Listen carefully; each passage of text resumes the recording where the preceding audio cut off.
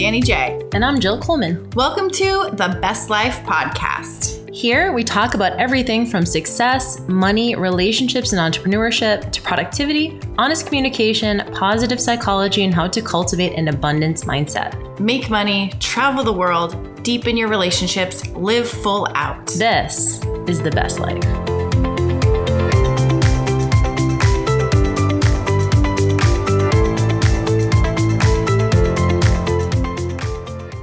What's up, y'all? Welcome to another episode of the Best Life Podcast. And today I did a joint podcast with Kelli Tennant. Kelli Tennant is an online coach. She is in the relationship, personal development space, and she has her own podcast called Ceremony Wellness. So we actually kind of ran out of time. So Kelli and I decided, let's just do an episode where the two of us get on and we kind of interview each other so that they can both go on both of our podcasts. So this is going to be on The Best Life and it's also going to be on Ceremony Wellness. So we're kind of interviewing each other. So you'll kind of see that in the episode. Kelli is, like I said, she's doing a lot of coaching right now and she's in that kind of more spiritual personal development space. But she started out in a more kind of, I would say, more traditionally scripted lifestyle where she went to school. She was always a straight A student. She was very driven in her sports. She was a D1 volleyball player, extremely driven. And then afterwards, she ended up going to school for journalism and very quickly rose in the ranks of what's it called, like television and being a sportscaster, being a broadcaster. And she found that when she was there, she was only kind of revered for her looks. And it really wasn't about her intellect. It wasn't about being seen for her work. And so quickly after that, she noticed that she was really just living for likes. That's what she called it, living for likes and the affirmation she was getting for her looks and for being, quote, famous. And so it was interesting to hear this podcast and how she kind of shifted out of that. She's totally not in journalism anymore at all, but it was a very inspiring story, very inspiring conversation, and I think you guys are going to get a lot out of it. So without further ado, welcome Kelli Tennant. So Jill, something that has been heavy on my heart and my mind lately is this idea of choosing yourself. And I think so often we're so focused on someone else choosing us because we're not full. And so we reach outside of ourselves so that they can like fill up that void within us. Mm-hmm. How did you navigate that? Or maybe you still do this idea of choosing yourself and not relying on someone else to do that for you? Gosh, it's such a juicy topic. So I think, I love kind of hearing about your story because I think it's very similar to mine in terms of I would consider myself to be kind of a recovering perfectionist in a way where like I think that I always look to outside validation to get my worth. And a lot of times not even knowing that, right? So either through sports or through grades or through career or relationship. And so it started, at least for me in my 20s when I was doing figure competitions. To me, it was like, if I just have the perfect body, then I can control how I'm perceived by other people and get the approval, the affirmation that I want. So then it translated into my relationship. So I was married for 10 years and, at that point, it was like, okay, I have this person, they choose me, we fill up each other's gaps. And it feels so great to be in that space, right? It's like a puzzle piece. It's like I found my like missing link and now everything is so great. But then when that gets taken away, then you see like, wow, I really wasn't full. I really wasn't like okay on my own. And of course, if you had told me at the time, I would have been like, of course I can be by myself, right? But then when it's taken away, you go, oh shit, like I didn't realize how much that was my identity. That relationship was my identity. Being with that person was giving me that sense of self-worth. And it's a roller coaster. So how did that manifest for you? Was it through sports or was it through relationships? Was it through career? Now because it's so prevalent for me now, I feel like I'm looking back and reflecting on my entire life of like, where did this begin? And I think it started for me when I was young and not feeling chosen and acknowledged and seen and understood. And so I was constantly trying to prove that I was worthy and valuable and that I could be chosen. And this came up big for me at the end of last year. I wasn't feeling chosen in a relationship. And all of a sudden I saw myself as this little girl throwing a tantrum and just freaking out because she wasn't being chosen in that moment. And then I realized when I took a step back, I was not choosing myself. And I was so angry at other people for not making me a priority and not choosing myself when I hadn't been making myself a priority. I'm like, well, of course this triggers me. Like I have this gaping wound and hole in my body, and I just want everyone else to fix it for me. And so that's when I had to take a step back, and I was like, I'm not going to focus on other people choosing me. I have to do that for myself. So when you choose yourself, what does that look like? Like, is that self-care? Is that being alone for a time? Like, what does that look like to go, if someone's listening to this and they're going, that sounds great. I am scared. I don't know if I can be alone, or I do feel like I'm looking to other people or things for validation. How do you start that? Yeah, I think it's getting really clear if it's in a relationship about why you're in the relationship and why things are triggering you. And for me, I have been such a people pleaser my whole life, and I've been such a helper and a rescuer and a fixer. And so I try and like take care of everyone else, that I give myself up in all of that. And almost every relationship I've been in has been that. And it exacerbates it to a level where I finally realize it's like I get a slap in the face that says, you've got to get out of this. You're not doing this or anything for yourself at this point. So for me, it's advocating for myself, asking for what I want, and consciously choosing myself in moments throughout the day when I would do something for someone else that's maybe not in alignment with me or my values, but I would do it to make them happy so that they would pick me and tell me that I was good or that they loved me. And I think that's the biggest thing for me is just advocating for myself and not being scared to ask for what I want, and knowing that it might be different than what they want, and that's okay, but I don't have to be in like this service role all the time to take care of others in order to be valued and important. Mm-hmm. That's so interesting. It reminds me of one of my early, like I would say relationship mentors said, you know, if someone is in a relationship, it's because they're getting something out of it. Mm-hmm. So I have a lot of girlfriends who will maybe complain about the relationship they're in, but never actually do something to change it, because on some level they're feeling valued by being the martyr or by being the victim or by being the servant or the people pleaser or the person who's fixing. Mine wasn't so much that. I think if anything, my earliest role models, especially the females in my life, were very self-sufficient, very take care of your own shit. Like I was doing my own laundry at 7, like all these kind of things where I was just brought up to like, you're good, right? Like you take care of you, I'll take care of me. Like we're all good. Even in my marriage, it was mostly like that. Like we didn't even do laundry together, like stuff like that you're looking back and you're like, why that wouldn't have been a big deal.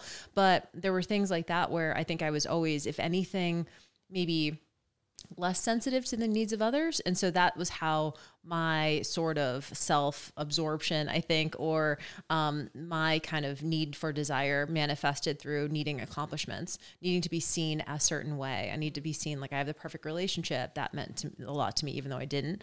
I need to have the perfect body. Then I can be good enough. I need to, get this job or get this title or get this car, or like whatever it is. I needed more status, I think. Mm-hmm. And so for me, when I didn't have that anymore, like for example, when I wasn't getting up on stage at like 10% body fat anymore, it's like, okay, like, am I fat? Like, do I choose to go down that road of just like liking my body as a normal person?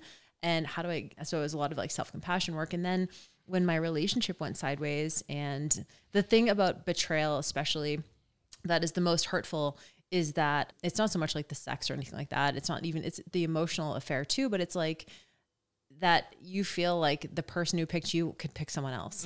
You know, it's like but I thought we were the one. Like I thought you were the one, I was the one, we picked each other, but like you can also pick someone else. And that feels very like a huge betrayal. And so for me, it was like, okay, if I'm not the one, then I need to be the one for myself. And so for me, it manifested in doing things alone. You know, I know it sounds kind of silly, but maybe for someone listening, you do a lot of things alone, but I hadn't up until that point. So remember I like booked a night at a like hotel in the mountains, like 2 hours away. And I was like, let me just go see if I can like stay at a hotel by myself and like go to dinner. And I was so uncomfortable. I was like, I'm not going to bring my phone. I'm not going to bring my tablet. I'm just going to like sit at a restaurant, like a really nice restaurant by myself, and like just feel odd, you know, and it was fine. It obviously was totally fine. And then I started traveling. I went to Italy for a couple of weeks. I went to Australia for a month. And so I think for me, it was like, okay, I need to feel good alone and feel like what that's like to not feel like a loser because no one chose me, but I choose myself. And so that's how I think mostly it manifested for me. When you talk about you wanted people to see you a certain way, especially on stage, I can't even imagine what that was like, the grueling effort that it takes to look like that in competition. What is it that did for you? What hole was that filling? You know, what's so interesting is because, Have you ever had a period of time in your life where you were getting a lot of affirmation, maybe even from strangers? Yeah, when I was on TV. Right. Because you were just seen as like, oh my God, like you're doing something that not a lot of people could do. And so I think it was very similar in that way, or in the spotlight a little bit. And I had never had that kind of affirmation for my body at all up until that point. And so when I was getting ready for my first competition, people were like, what are you doing? You look amazing. You're so lean. You're so like, and there was just a ton of attention that I had never really gotten before from strangers. And I got up on stage my very first time and I won my show, and it was like the best night. All my friends and family were there, and it was just like this high that I had never experienced before. And it was associated with being that lean and that in shape. And so when I got off stage, no one talks about this, but I ended up gaining 15 pounds back in 2 weeks after the show. Like within 2 weeks, I gained 15 pounds. I didn't even recognize my physique. I'd spent 5 months getting ready. So when that happened, where were the comments now, right? Like there was no comments. What am I, chopped liver? Like I'm not valuable anymore, obviously. And not only that, but it's embarrassing. People who 2 weeks ago were like, you look amazing, like see me now looking this way. I'm wearing like men's large t-shirts, like to the grocery store, like hide my body, and feeling so embarrassed by that. And so of course you just go back to, how can I get the affirmation back that I was getting? Do another show. And so then it sent me on this like 5-year journey of just doing all these competitions and just hating myself throughout it. And I could be super lean and I'd be grabbing like a tiniest bit of like a skin fold and calling it fat, or like pointing and prodding. And so I think that when we do get that level of affirmation for whatever it is, that's the thing where we derive our sense of self-worth, and we double down on that. Now, as you work with women, especially in disordered eating or obsessive with dieting and looking a certain way, does the younger version of you look at this and think like, holy shit, like I can't believe you're teaching on this stuff? Do you ever think about that? You know, maybe. I mean, I'd be interested in like how you kind of see it, because, you know, for our audience, they don't, I mean, like I would just love to ask you, maybe first, if you could share your story, like, you know, just, I know you have like kind of an amazing story and of lots of different iterations. Yeah. So can you kind of maybe talk about, you know, kind of like how you grew up, like obviously being in elite level sports and like all of that kind of stuff, just so that people can get a sense of that. Yeah. So, and it's funny because I feel like the younger version of me looks at me now and is like, oh my God. Proud or so proud, surprised, shocked, like can't believe it. And for me, it was, I grew up as an athlete my whole life, played volleyball, went to USC, full ride scholarship, captain of the team, got really sick, had misdiagnosed chronic illness for 14 years. Wow. Was originally diagnosed with fibromyalgia, was bedridden, had to quit the volleyball team. Like my whole life was just gone in an instant. And then I found functional medicine and Ayurveda and the proper diagnoses. And so I had Epstein-Barr really bad, as well as SIBO, leaky gut, chronic fatigue, and a bunch of like issues with my microbiome. So it had all contributed to that, and had been living with that for so long and trying to treat myself, but didn't really know how I was going about it. And all this time working in television, hosting TV shows, the Lakers, the Dodgers. How did you get into that? Was it because you were in sports in Los Angeles and it was like, okay, I just know people, or like, how did you get into that? That helped. I had always wanted to be on TV from the time I was 10 years old. Why is that?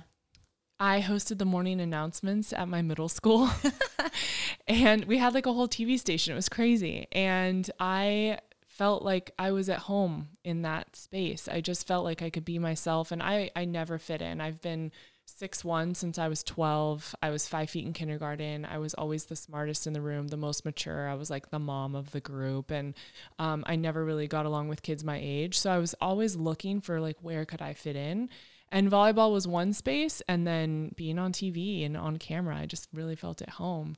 And so when I was being recruited for volleyball, I was looking at schools that had broadcasting and opportunities for internships, which is why I ended up choosing USC. And right after I graduated, started working for ESPN, and it just continued to catapult out of being a volleyball analyst into doing other sports. And then I ended up at Spectrum here in LA doing Lakers and Dodgers. How did that career, just because this is so different from anyone else we've had on the podcast, how does being on television affect your personal sense of, is it a confidence booster? Is it not? Like, how does that affect you as a person who's like 21, 22, working in these spaces and being like, okay, like how do you derive your sense of self? Do you know yourself outside of that? Or what is that? I would say it's probably one of the most negative spaces you could be as a young woman, because it's so male dominant. You don't see a lot of yourself around you. You don't feel supported. You don't see how to do it the quote unquote right way or even the wrong way because you don't have any examples around you. You're usually the only woman in a clubhouse or maybe one of a couple in a locker room. And because of that dynamic, it's very cutthroat, women trying to take each other down, trying to take your job, trying to get you fired, trying to, say poor things behind your back because it is just that like very competitive world. On top of that, most women, and I hate even saying this, but most women in sports television are hired because of how they look. I didn't get jobs because I could speak at a high level about baseball or soccer. I didn't know anything about soccer when they gave me the job. I went and bought Soccer for Dummies. I didn't know anything about baseball and I got a Dodgers job. Like, how does that happen? Because I was hot. And so that's where I placed all my value. And that's where I got all of my attention, whether it was in person at the stadium and men screaming at you or on social media and everyone telling you how hot you are every day. So I talk about this all the time. I started living for likes. I truly only lived to be validated by other people. And as from probably 19 until 27, that's all I cared about was, do they think I'm pretty? Am I the best? How are they talking about me? How many compliments can I get?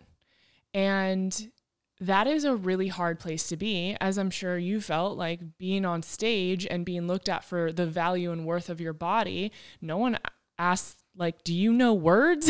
No. That wasn't a thing. I felt like I was just like sit in the corner and nod and smile. And even I was telling Connor yesterday, because we were talking about how I was like rambling on the podcast, and he was like, condense it and blah, blah, blah. And he's giving me all this great feedback. And I was like, you don't understand. I wasn't allowed to talk for 10 years. I was paid to host shows in which I did not speak. I had to speak for 15 seconds and then give it away. And no one cared what I said. It didn't matter. And so now I see my value and my worth, and I know how much more I have to offer, but it took me 10 years in the business of being told the opposite to understand that there's so much more behind this exterior that everyone sees, and that can't be what I wrap my whole identity in. Gosh, it's so true and very similar to the competition fitness modeling space too, right? And I remember this moment kind of similar, and I want to ask you when your moment was when my ex-husband at the time said, I was like, literally, it was one of those times, I was just so obsessed with my body. I'd say like, oh my God, can you see my abs? Like, like my abs coming in. And he just was like, he would be happy to tell me, but he would just be like, Jill. And meanwhile, he's like a doctor and like he would just be like, Jill, like you have a master's degree in nutrition. Like, why aren't you sharing that part of your, like, why aren't you helping people through that? Why do you only feel like the thing you can contribute to the world is your body? Mm-hmm. Like, why is that the thing? And I remember at the time I couldn't hear it, but now looking back, I'm like, yeah, exactly. And so how did you kind of pull yourself out of that, right? Affirmation is, it feels good, right? Like, so we don't necessarily want to do something else because this is where we're getting our good feels. Mm-hmm. So where was the moment when you were like, okay, this can't be the only way that I feel validated? Yeah. So there was a man, he's a legendary Dodgers pitcher. He's in his late 50s and was like an uncle to me. His name is Oral Hershiser. And he was one of the analysts for our show. And we got really, really close. And one day we were at Dodger Stadium hosting the pregame show. And I walk out and I have this like really cute white dress on. It's like a Sunday afternoon. And he just looks at me and he was like, do you really need to be wearing that here? And I was like, Oral, it's so cute. Like, I love this dress. It's my favorite. And he was like, do you really need to be wearing that here? And everything changed after that. And I started thinking about, what am I wearing? How much emphasis am I putting on what I look like? And how much emphasis am I putting on the words that are coming out of the mouth and the research that I do and the preparation and what I have to offer? Because I know I'm really good at interviewing people. I have a natural ability for that, but I don't focus on that. I focus on all the exterior stuff. I basically cleaned out my entire closet after that. I did not wear short dresses or skirts anymore. I chopped my hair off like 10 inches. I stopped wearing eyeliner. My makeup was like 10 times less than it was. And I started really focusing on who I was as a person. And I didn't respect myself up to that point. I didn't like myself. I didn't value myself. And when he said those things, and I've said this a million times and I've said it to him, like, you changed my life with that, because he was trying to help me see what he saw. This amazing woman who is smart and thoughtful and intelligent and hardworking, who is stuck behind trying to be this thing and this person and doesn't know what she has behind that. And I shifted my perspective. And the funny thing that happened is the more I respected myself, the more other people started respecting me. And the players that had been, hooting and hollering and trying to sleep with me, they shut up and started treating me like their sister, because I respected myself. So I set the standard for how I was going to be treated. And then everyone responded. It was so interesting. That's so interesting. Did you have a moment, like, obviously that changed for you, but did you, when you were moving away from that, was there a moment of like feeling scared about like, okay, like what is this new reality going to look like? What am I going to be? Will people value me? Will they still value me? Yeah, that happened a lot. When that really happened was after I quit my job last year. I quit in March of last year, and I had been off social media for 5 months. I went completely dark. You couldn't find my account, and I wasn't getting that daily validation. And that's when I really got scared, because I was moving out of what I knew. People weren't telling me how great I was. I wasn't really with anyone except for my ex-boyfriend. And so I kind of felt lost of like, what is my identity now? And what does this look like moving forward? That was really scary. But what it allowed me to see is that there's something else out there, and I can present myself in a new way. I don't have to be this old version of me. I don't really know what the new version looks like, but I know I sure as shit don't want to be like that anymore. Yeah.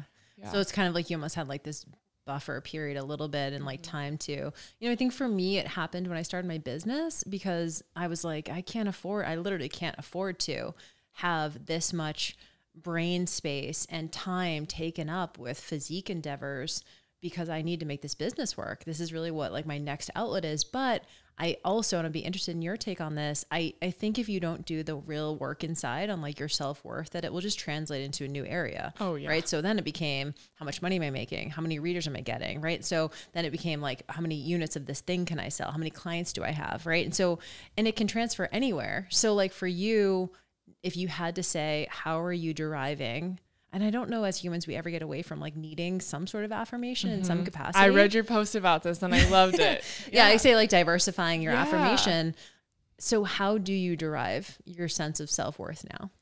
God, that's such a good question. And when I read your post, I started thinking about it. I'm like, I don't know. And if we talk about this, I don't know if I have an answer. The way I think about this is it starts for me in relationship. So I've always been very codependent in my past, and I always wanted to be my person's everything, and I wanted them to be my everything.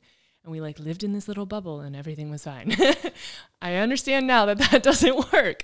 And I even struggle with it sometimes. Like Connor has a best friend, her name is Lindsay. And sometimes I struggle when I know he goes to her for something instead of coming to me. And I have to realize that one, it's his best friend and he loves her, and that's amazing. She's wonderful, but it's a good thing that he goes to her because it doesn't have to be about me. And that is how I kind of play with affirmation and, I guess getting compliments from people or assurance is I feel really good with who I am. For the first time in my life in the last year, I can say honestly that I like myself and I love myself and I love who I'm becoming. And I mean, you saw me have a breakdown 20 minutes ago and it's like, I'm in the middle of it, yep. But I really like where it's going. It doesn't mean that I don't need other people to tell me good job or I'm proud of you. And I even said that to Connor the other day. I said, I don't feel like you're giving me credit for the work that I'm doing on myself, and you act like it's no big deal, but you've been doing this for 10 years. I just started a year ago. I need you to tell me good job. And so all week, every time I've been upset or like something's hard, he's like, you're doing so great. You've got this. Like, I'm so proud of you with my event coming up. I'm so proud of you. And that feels good. I think I don't need people to validate me so that I know I'm doing okay, but it feels good to feel supported. Yeah. It's like a different intention behind it. So I feel more full. I don't feel empty to where I need other people to fill me up. But there's like there's like an inch at the top that I would like people to come in to support me with, whether it's positive affirmation or support or love or kind words. Does that make sense? Yeah, it makes total sense. And the way I kind of see it is, at least for me, is especially, and I'd be interested in your take as a coach, I think sometimes we're always so giving, you know, like we're always just like, so for example, I'll get tagged on social media with my clients or, you know, people who are my programs. And I'm always like, you're crushing it. You're amazing. Even past clients, right, will still come back and I'll be like, you're so awesome. Even if we went our separate ways, you know, I'm just like, I'm always in your corner. I'm just like constantly putting it. And that's how I feel. Like I want to be someone who lifts people up and provides possibility for people when they can't see it themselves. That's always like my goal is to show someone what's possible and to be almost a borrowed confidence until they get their own confidence in themselves. But because of that, a lot of times it's not that I neglect, but I don't get a lot of that back because we're in a coaching relationship. Like it's not their job to tell me I'm good, right? Like, you know what I mean? It's my job to tell them like, good job, keep going. You're awesome. I can see where you're at. You're almost there. Keep pushing. Like, and so sometimes in my personal relationships, that's when I go, you know, like, I just want someone to tell me like that I'm crushing too. Cause I don't know where the barometer is. I'm trying to grow my business. I'm trying to grow the things that I want to create. And like, I need someone to be able to like be, you know, and my husband is really good about this. He would always be that cheerleader for me too. And I think he probably didn't feel as supported at the time, you know? And so I do still need someone to tell me I'm doing good. Someone who maybe can see, you know, maybe someone close to me or someone who is maybe up here to look down and say, okay, I can see where you're at. You're doing great. Like, you know, that's why I'm a huge believer in mentors too. You know, someone who can just be that for you. Don't you also, this makes me think of the way we love people. So loving someone else the way you need to be loved rather than the way they need to be loved. So I was doing that with Connor. I was loving him the way I need to be loved. Are you like words of affirmation? I'm words of affirmation and quality time, I would say the most. And I think I was giving so much to him in the way I needed to be loved, but he wasn't giving it back to me. And I was like, what's up? I'm giving all of this to you. And I realized I was doing it because that's what I wanted in return, that exact action. And it's so important to understand the way someone else needs to be loved, because I see this with so many of my girlfriends, wives and moms especially. They're constantly giving to other people and no one is giving them the words of affirmation they need. And they just feel empty and they're like, why doesn't anyone do this for me? And part of it is because we don't ask for it. So true. Like I would look at you if I didn't know you. I mean, I look at you and I do know you, but I'm like, wow, Jill's got her shit together. She's fucking awesome. Like so great, so successful, powerful, beautiful, like all these things. She's good. Like totally. I wouldn't maybe tell you that to your face, but why? Like you need that too. You're giving that to others. Why don't you need that? But maybe if we're best friends and you don't ask me for it, how am I going to know? Because I'm looking at you thinking you're fucking crushing it. Right. It's so true. It's like, and you have to even know where the gaps are for yourself. And that, I think, especially as women who tend to be competent, you know, independent, it can really sometimes be hard to ask. Cause I know my tendency is I don't complain. I do the opposite. I feel like I'm a burden more often than not. So as an example, Danny J, who you also know is my podcast host on The Best Life, this is The Best Life podcast. So everyone listening to it. But I've been had some things come up recently in my relationship because my boyfriend started school and that has just completely changed our schedule around a little bit. And so there's not as much quality time. And so we're trying to like navigate the first couple weeks of that. And I was kind of talking about it with Danny and she just said, you know, I also want to ask you, how can I support you in this way? And I like just burst into tears because I was just like, thank you. But also, like I find myself as I'm venting to my best friend, I'm also like trying to coach myself up and be like, but it's okay. I'm sure it'll be fine. Like I will figure it out, you know? So I can't just vent and then sit there. I have to always feel like, but how are you doing? You know? And so I find myself catching myself being like, well, let's talk about you. And I'm trying to not do that as much and like, let just my friends hold space for me without feeling as though I'm a burden or like, I'm not also adding to their life. You know what I mean? So I think that's hard as I definitely tend to feel like I'm not giving as much in a relationship and I always want to give more. And Danny's the same way. So both of us always feel like we're never giving enough to our own friendship, you know, which is interesting. And so I agree with you. I think asking for it and then being able to receive. Yes. is the second piece. Why is it so hard for us to receive? Because I don't know. I don't know about your like kind of upbringing or whatever, but like my parents split really young. And from a young age, it was like, take care of shit. My mom just took care of her shit. She never called in sick to work. She just went to work. She was a single parent. Like, and it's as much as it's such a great example, the example is also like, don't ask for help. Like no one can handle your shit better than you can. It's very controlling in a way. Mm-hmm. And so I think like receptivity, is that the word? Has been a little bit hard for me. I think I'm thinking about my childhood. I feel like I was good at receiving then, and then I stopped. And I don't know where it is. What keeps coming up for me is volleyball coaches like berating me and criticizing me and telling me I wasn't good enough and telling me all the ways I was messing up. And so then it was like, well, I can't take compliments anymore because I'm not good enough. And so I always would deflect things like, Classic. Oh, great job. That was awesome. And then I would find something that I did wrong and respond back with that. Oh, but I did this poorly. And it's so interesting now to be in a relationship and being open to receiving, because this is the first like healthy relationship I've been in where I can be open to receiving and not get super uncomfortable. It's still hard, but before I was giving everything away and not getting anything back so that I was empty. It's just so interesting to think about being open to receiving and why we fight that so much, because it's especially with competitive women. We're always like, well, what more can we do? Right, yes. And I could have done this better and I didn't meet this mark. And it's like, yeah, but what if you're just okay as you are?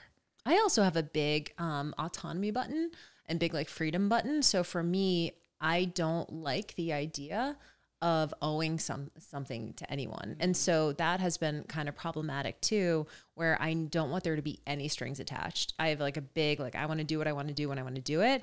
But if I take something from you, now all of a sudden I'm beholden to something over here. And, I've had a couple of incidents come up with my parents and like people close to me, like, helping me out or maybe giving me money at a time. And then they bring it up later and I'm like, I just hate that. So if I ever give to like a friend or whatever, I never give with an expectation. I'm always just like, I'm giving this. That's my value system. We never have to talk about it again. And so that's the way I am with people. And I also I'm very keenly, and I think there's some dysfunction in there. So I've been practicing with Keith, like little stuff. Cause he's very good about like, do you need anything, babe? Like, cause he knows if I'm busy all day, he'll be like, hey, I'm going to be out and about. Do you need me to pick you up anything? Like very aware. Are you good? Do you need anything? And I've been like, no, I'm good. Cause I really am good. But I found myself like just asking for like little stuff that like I normally would take care of my own, but I'm like, you know what, let me just see like as like a test a little bit. And he enjoys it. And I'm like, okay, that actually does help me out a little bit. And thank you. And it doesn't feel super vulnerable. It's like these small steps of letting someone into your, especially if you've been single for a long time. Like I was like, you're holding it down. Like you're the everything, for yourself. So it's been interesting. So yeah, the water jug that's behind you. I lived by myself. I can do it by myself. I'm strong. I can lift a giant water jug. It's fine.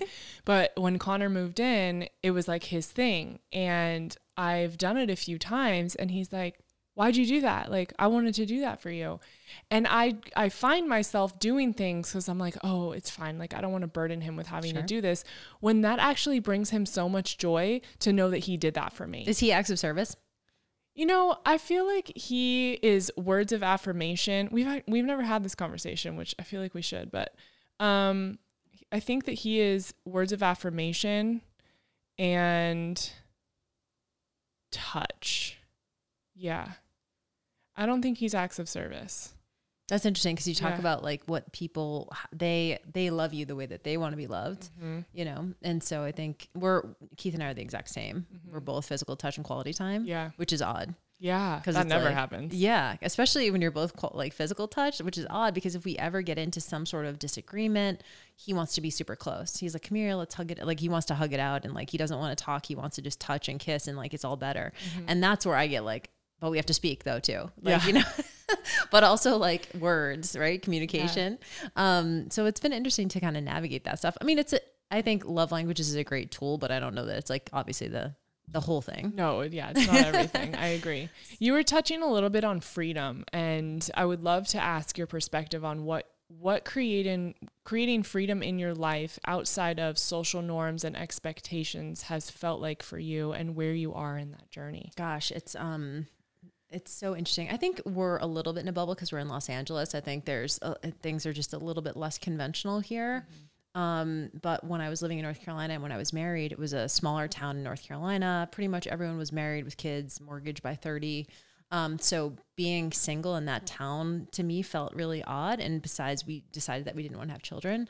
And also being an entrepreneur, I think there were a couple of things that felt a little bit risky at first. Being in Los Angeles, I think people are much more open to different types of like what different lifestyles will look like. I think for me, the biggest challenge has been owning some of the unconventional ways I've lived my life. So what I mean by that is like talking about infidelity openly. You know, I think that's pretty, like a lot of people haven't, more and more people are talking about it now.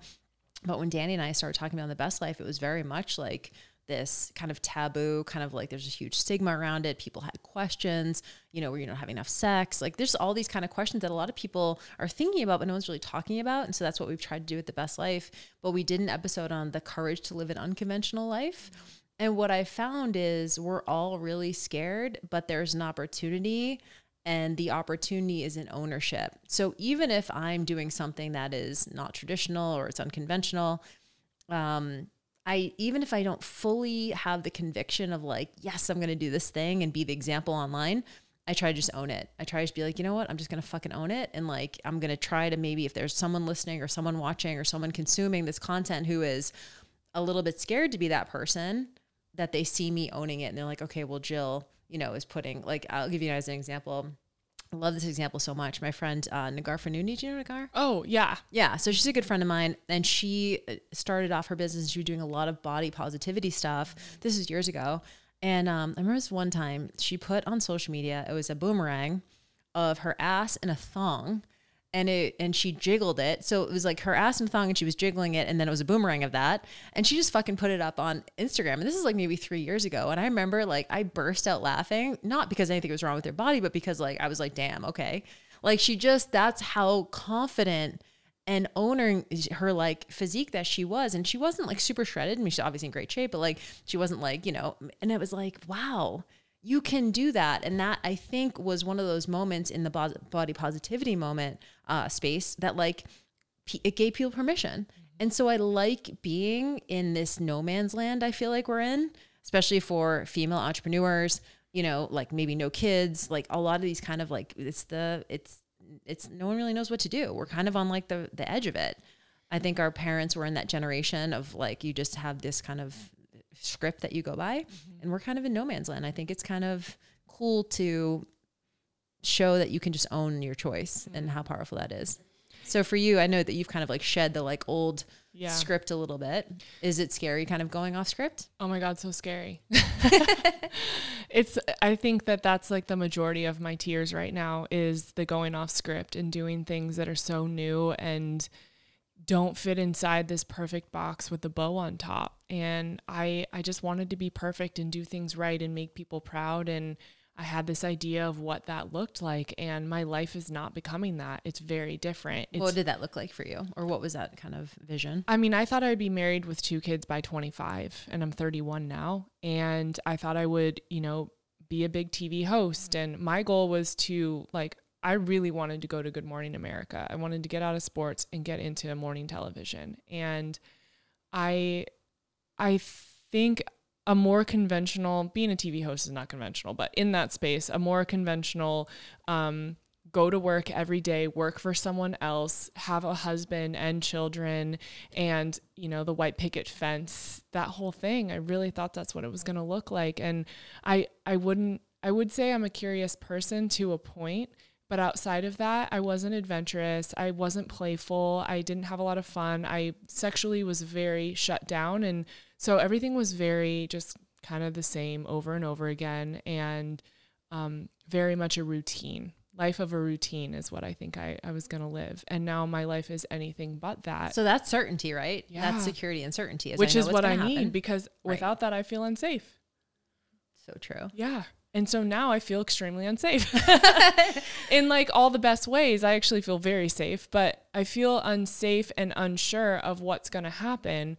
And I'm with someone that is extremely curious and adventurous and thinks outside the box a lot and challenges me in a lot of ways to explore what else is available to us in our relationship and our living situation and moving away and having a house and kids, but going about it in a different way that is maybe not as conventional. And I'm not totally sure what that means, but questioning things, because both of us had childhoods that, not that were bad, but that we would like to do differently. And we see what they were. And I think we want to make adjustments and grow from them. Mm-hmm. And there wasn't a lot of questioning going on in my childhood. And I question a lot of things now and what I believe to be true and what I want for my life. Right. Which is scary because there really isn't a precedent for what's that supposed to look like, you know, being like a woman in her 30s, you know, unmarried, like maybe you location independent, work on the internet, right? Like we don't know. Most of my friends are female entrepreneurs who own their own business, who,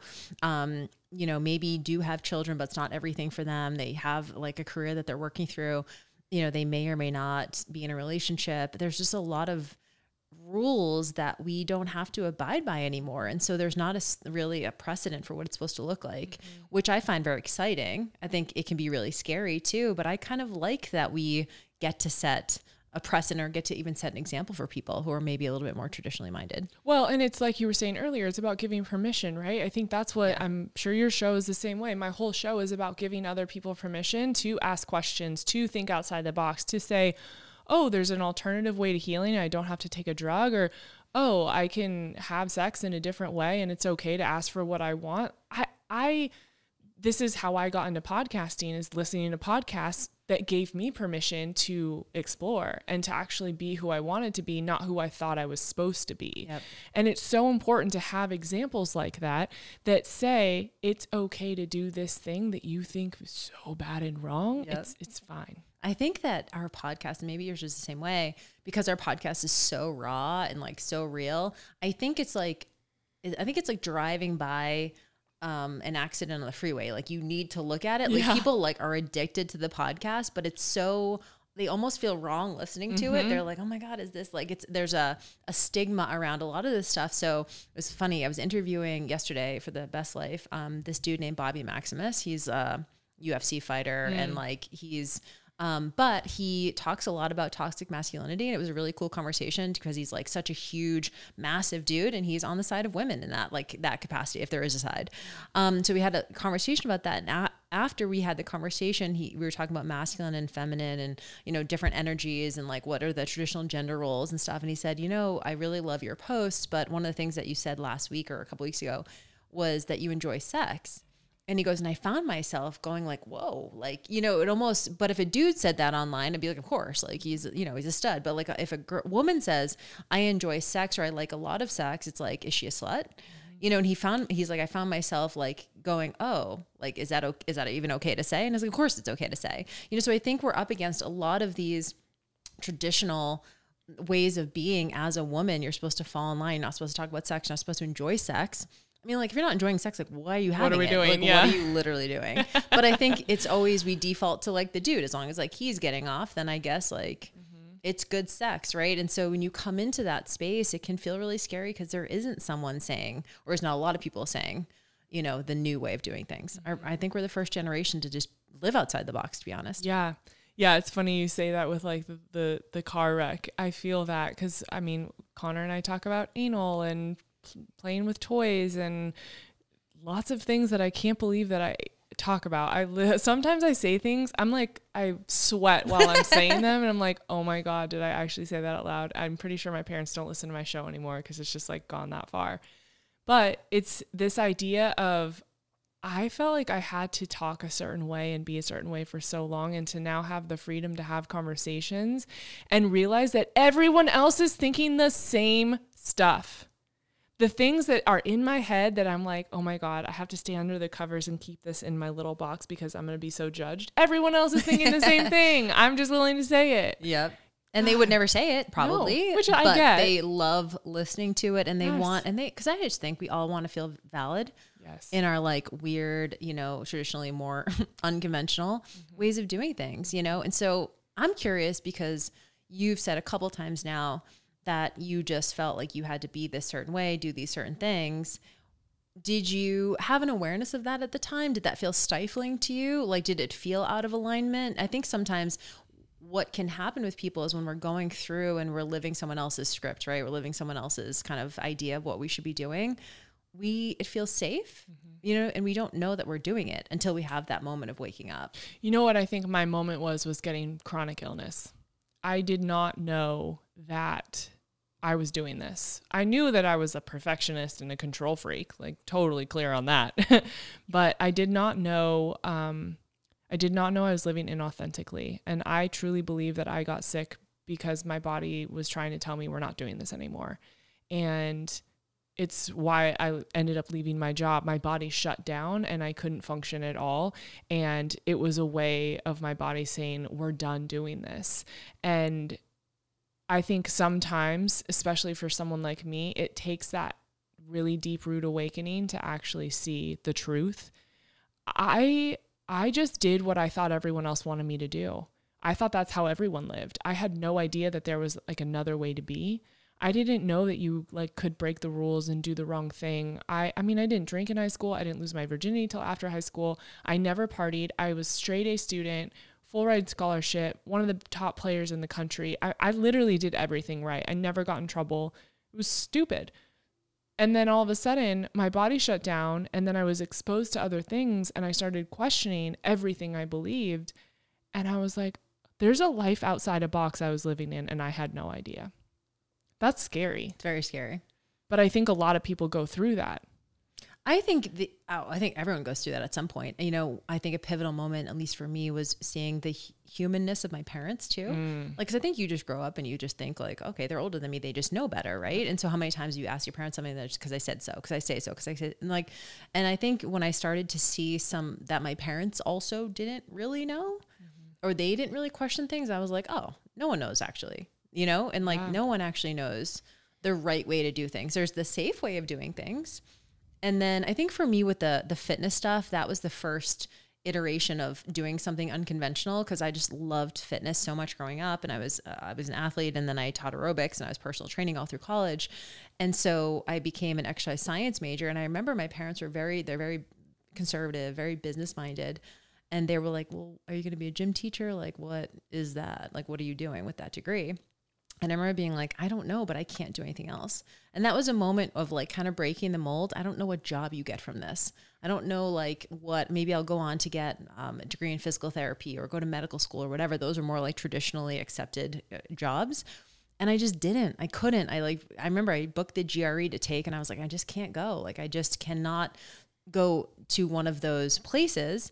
And I remember telling my parents, I was about 24 at the time. And I was like, hey, I'm actually not applying to PT school.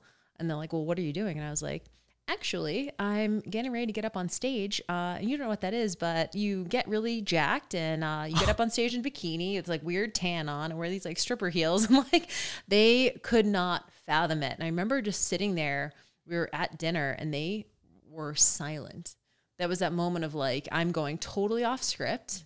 I'm going totally away from, because up until like high school, even college, there's like a script that you follow. There's not really many other things on the menu. But then it was like, okay, I'm 24. Like I'm going to just be a personal trainer and like that needs to be okay.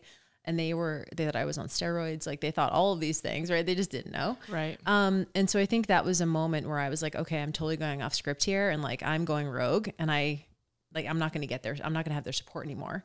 That was really scary to disappoint them, And so then it was just like, okay, well, I guess I'm on my own. I was lucky enough to have my ex-husband at the time who was very autonomy driven and very kind of independent in that space to kind of like show me the ropes a little bit and to encourage me when I was really scared of like going off the path. But I think we all have those moments. Well, yeah. And I think that I feel like we both kind of went aggressively about it, which I understand. That's kind of our nature. And I get questions about this all the time. Women, my whole thing is being wild and free now. And women always message me, I want to be wild and free like you. I just want that freedom. And I don't know how to get it. And it's so overwhelming. And for me, you don't have to do it the way I did it and just quit your job and go all in and just be a hippie and host a podcast. It's about small steps every day of choosing yourself and finding your own freedom, your own version of what that is. And for some people, freedom may just be able to make one small choice a day that feels more in alignment for them rather than for their husband. Like, I'm going to do this because I want to, not because he wants to, and he wants to go do that. That's fine. I'm going to go, maybe it's a trip. Maybe you take separate trips and you want that freedom to go to Italy because he wants to go to Australia and you hate Australia. That's fine. But it's just one step at a time. And even in journaling practices, which is something I care so much about, it's like defining what freedom looks like to you, but then feels like in your body, and how can you create more of that in your life so that you have this everyday feeling of knowing you're doing it for yourself, you're choosing yourself, and you are free in your own way. Mm-hmm. Yeah. That's so good, because I think it's so hard to know what it's a practice, right? Like, it's a discernment practice. Okay, this over here is more in line with, but that also might be a little bit risky because it's not what my husband wants, you know? And so I agree that it does need to be these kind of like small steps where you get to choose you, but you have to have the awareness first, don't you? Like, and so that's where, like, so if someone's listening to this and they're going, okay, I feel like I'm doing what Kelli was doing, where she's just going through and she's on someone else's script and she's following the rules. I want to start to, maybe that is me. How do I start to, what would be some examples of maybe a mom of small kids whose husband is making more money than them, and they feel like, I want to have that level of freedom? I think it's asking yourself what you want out of life. Like, what does that look like? Because I don't have a husband or children, so I can only speak to this in a certain way. But to me, it's like we get to a point in our lives where we stop questioning. We're just living because we're just trying to get by sometimes, because there's so much happening. It's so crazy. And we're just like, oh my God, I got to make it through the Wednesday. Taking a step back and saying, what do I actually want out of this life? What are my values? What are the things that really excite me? What could I do without? What's not working? Like, that's the scariest question, because you have to face it, right? Right. You have to face it. And we don't want to. Yeah. Especially if you're married with kids. It's like you're blowing shit up. And It doesn't have to be blowing it up in a bad way. Right. It can be like, this isn't working because I have no time for myself. My whole world revolves around my husband and children, and I'm with them from the moment I open my eyes to the moment I close them. I don't do what I want. And if that's, maybe you want your own little Etsy shop, or maybe you want to run a multi-million-dollar business, or maybe you want to write poetry, or maybe you love painting and you don't paint anymore and you just want to paint. You don't want to make money off it. You don't want to do anything. You just want to paint. Finding what's not working and getting clear about that, and then aligning that with what your values are and what really gets you excited, that, I believe, is how you find freedom. Because then every day you can go to your husband, you can have a conversation and say, look, this is not working for me, and these are the things that I would love to do and bring me so much joy and would make me a better partner for you. I want to carve out 1 hour a day where I do the following 3 things. I take a bath, I paint, and I listen to a podcast, and it's all about me. How can we make that work?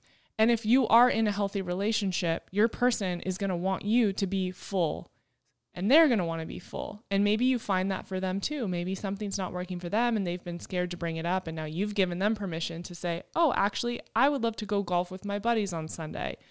How can we make that work? And then you find a way to have freedom in your own identity, not just as the wife and a mom, but as a person with desires for herself. Mm-hmm.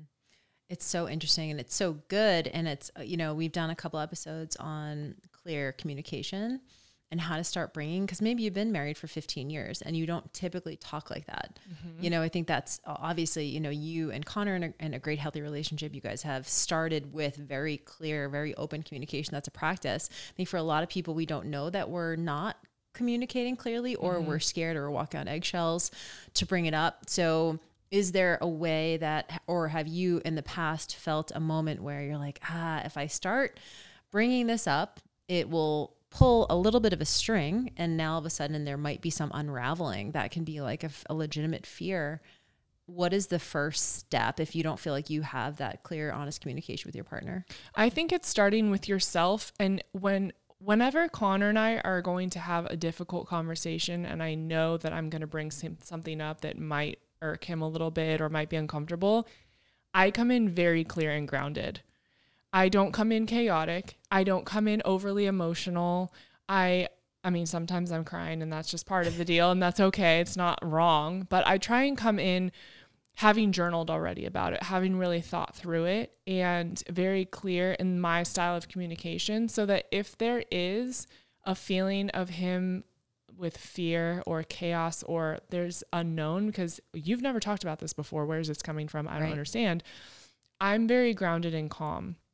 And that allows him to be calmer, I think. So if he sees me in that state, I think especially for men to see women in a calm state, that reminds them like, okay, we're okay. Like, it's going to be fine. Yeah. Because they freak out if we freak out, Yes. because that they need that grounded feminine energy. And so having a clear idea of what you want to say and why. Men really like things to back your stuff up. So if you have reasons, like I would like Examples, an hour. yeah, I would like an hour a day to do these things because this is how it's making me feel. And I would love to do this so I could be a better partner and better person for myself. And having a conversation from that space rather than, I don't have any time for myself and this sucks and you're not seeing me and I need this. And okay, you're never going to get anywhere with that, especially if you're not someone that has conversations like that often. So I think coming in very clear and calm is the first step. I would say that for anyone, no matter where you are in your relationship. Yeah, it's so good because it is one of those things where I think we don't have the conversations when we're calm because we're good. Yes. Right? Like it's the moments where we're like, oh, like actually I'm not upset. So like, well, I don't need to change anything. Yeah. So I think it's only in the moments of high emotion that we like we might as well go all the way, right? We're already there. Like let's list off all the things we haven't talked about in the last 5 years, you know? And I think that can be, like you said, a little problematic because then the person's in like defensive mode, right? Because they take it personally. And men, and this is a generalization, but they like to fix the thing, right? So maybe if you come already with the solution ready to go, right? Like for you. And so I love the idea of journaling beforehand. I think that's really valuable. Yeah. And I think, Connor and I slept in different beds like 2 weeks ago. We had a huge fight and it was not going anywhere. And we rocked the boat real hard. And it got to a point where I was like, you know what? I'm not doing this anymore. We are not having any clear communication. We're both just upset and we're both yelling and this is not healthy. We're not going to get anywhere. I'm sleeping in the other room. And we slept in separate beds. And then we woke up the next day and we talked about it and we apologized and we were coming from a very clear, calm place. I think sometimes you're going to rock the boat and we know that. And sometimes it's got to get ugly. And I'm, never advocating for any physical harm by any means and no name calling. That's not necessary. But sometimes we're going to yell and we're going to fight. And that's a part of relationships. But having the wherewithal to take a step back and know when it's no longer constructive and it's not working and coming back when you're calm later, I think that is an amazing tool as well. Yeah, no, it's so true. It's like sometimes something will be, especially if you like you're getting upset about something and I know Keith is always like, what is it? What is it? Like he wants to like make sure that like he wants to take care of it right away because he doesn't like tension between us. And I'm like, I'll say like, it's something, but I'm not sure on it yet. Like, I'm not sure like what, I don't know how to communicate exactly what it is yet, but I will communicate that once I like process. So maybe I'll go work out or he'll go work out. Like we'll do something. And then like later on that night, it's like, here's why I was upset earlier. Here's really what was going on. 'Cause sometimes you don't really know in the moment. You're just like, why am I pissed off right now? What is going on? And so you do have to take time to process. And then, so I'll come back and we'll talk about it. And so I think it's okay to have those times and it doesn't mean it's bad. It just means like you have to decide, because if it was up to him, he'd want to like hug it out right there and everything to be good. And like, if we kiss enough, it's like things are good between us. And so I think taking your time is always a good perspective, but we don't like that because it's not, we're out of control, right? We don't like the discomfort, the uncertainty of not like just in that moment taking care of it and being all good. And so there's kind of there's power in the pause, I think. Oh my gosh, our therapist said that this weekend. Oh really? Yeah, we were in it, and she was like, "I feel a pause for you. I think there's a lot of power in that. You guys just take some space." And I was like, "Pause? What the hell? Right. I don't pause. Like barrel through, figure it out." And then we paused, and then everything was fine after. Yeah. And it's being patient and being okay with the process. Yeah, I love it. Well, I love this conversation. This is so good. And we could probably do another one, I'm sure. Yes. But anyway, where can people find you if they want to connect with you? Yes. We've actually had people ask us to have you on, so this is good. Oh, that's sweet. I know. I'm excited. So it's at Kelli M. Tennant and Ceremony Wellness on Instagram, and then just kellitennant.com. Yes, and make sure you guys are checking out her podcast called Ceremony Wellness. She had a lot of amazing conversations on there. You guys definitely need to hook it up. So slide into her DMs, tell how much you love her. To give her affirmation that she doesn't need anymore. That's right. But she will But appreciate. I'll still take it. Thank you so much, Jill. I appreciate you.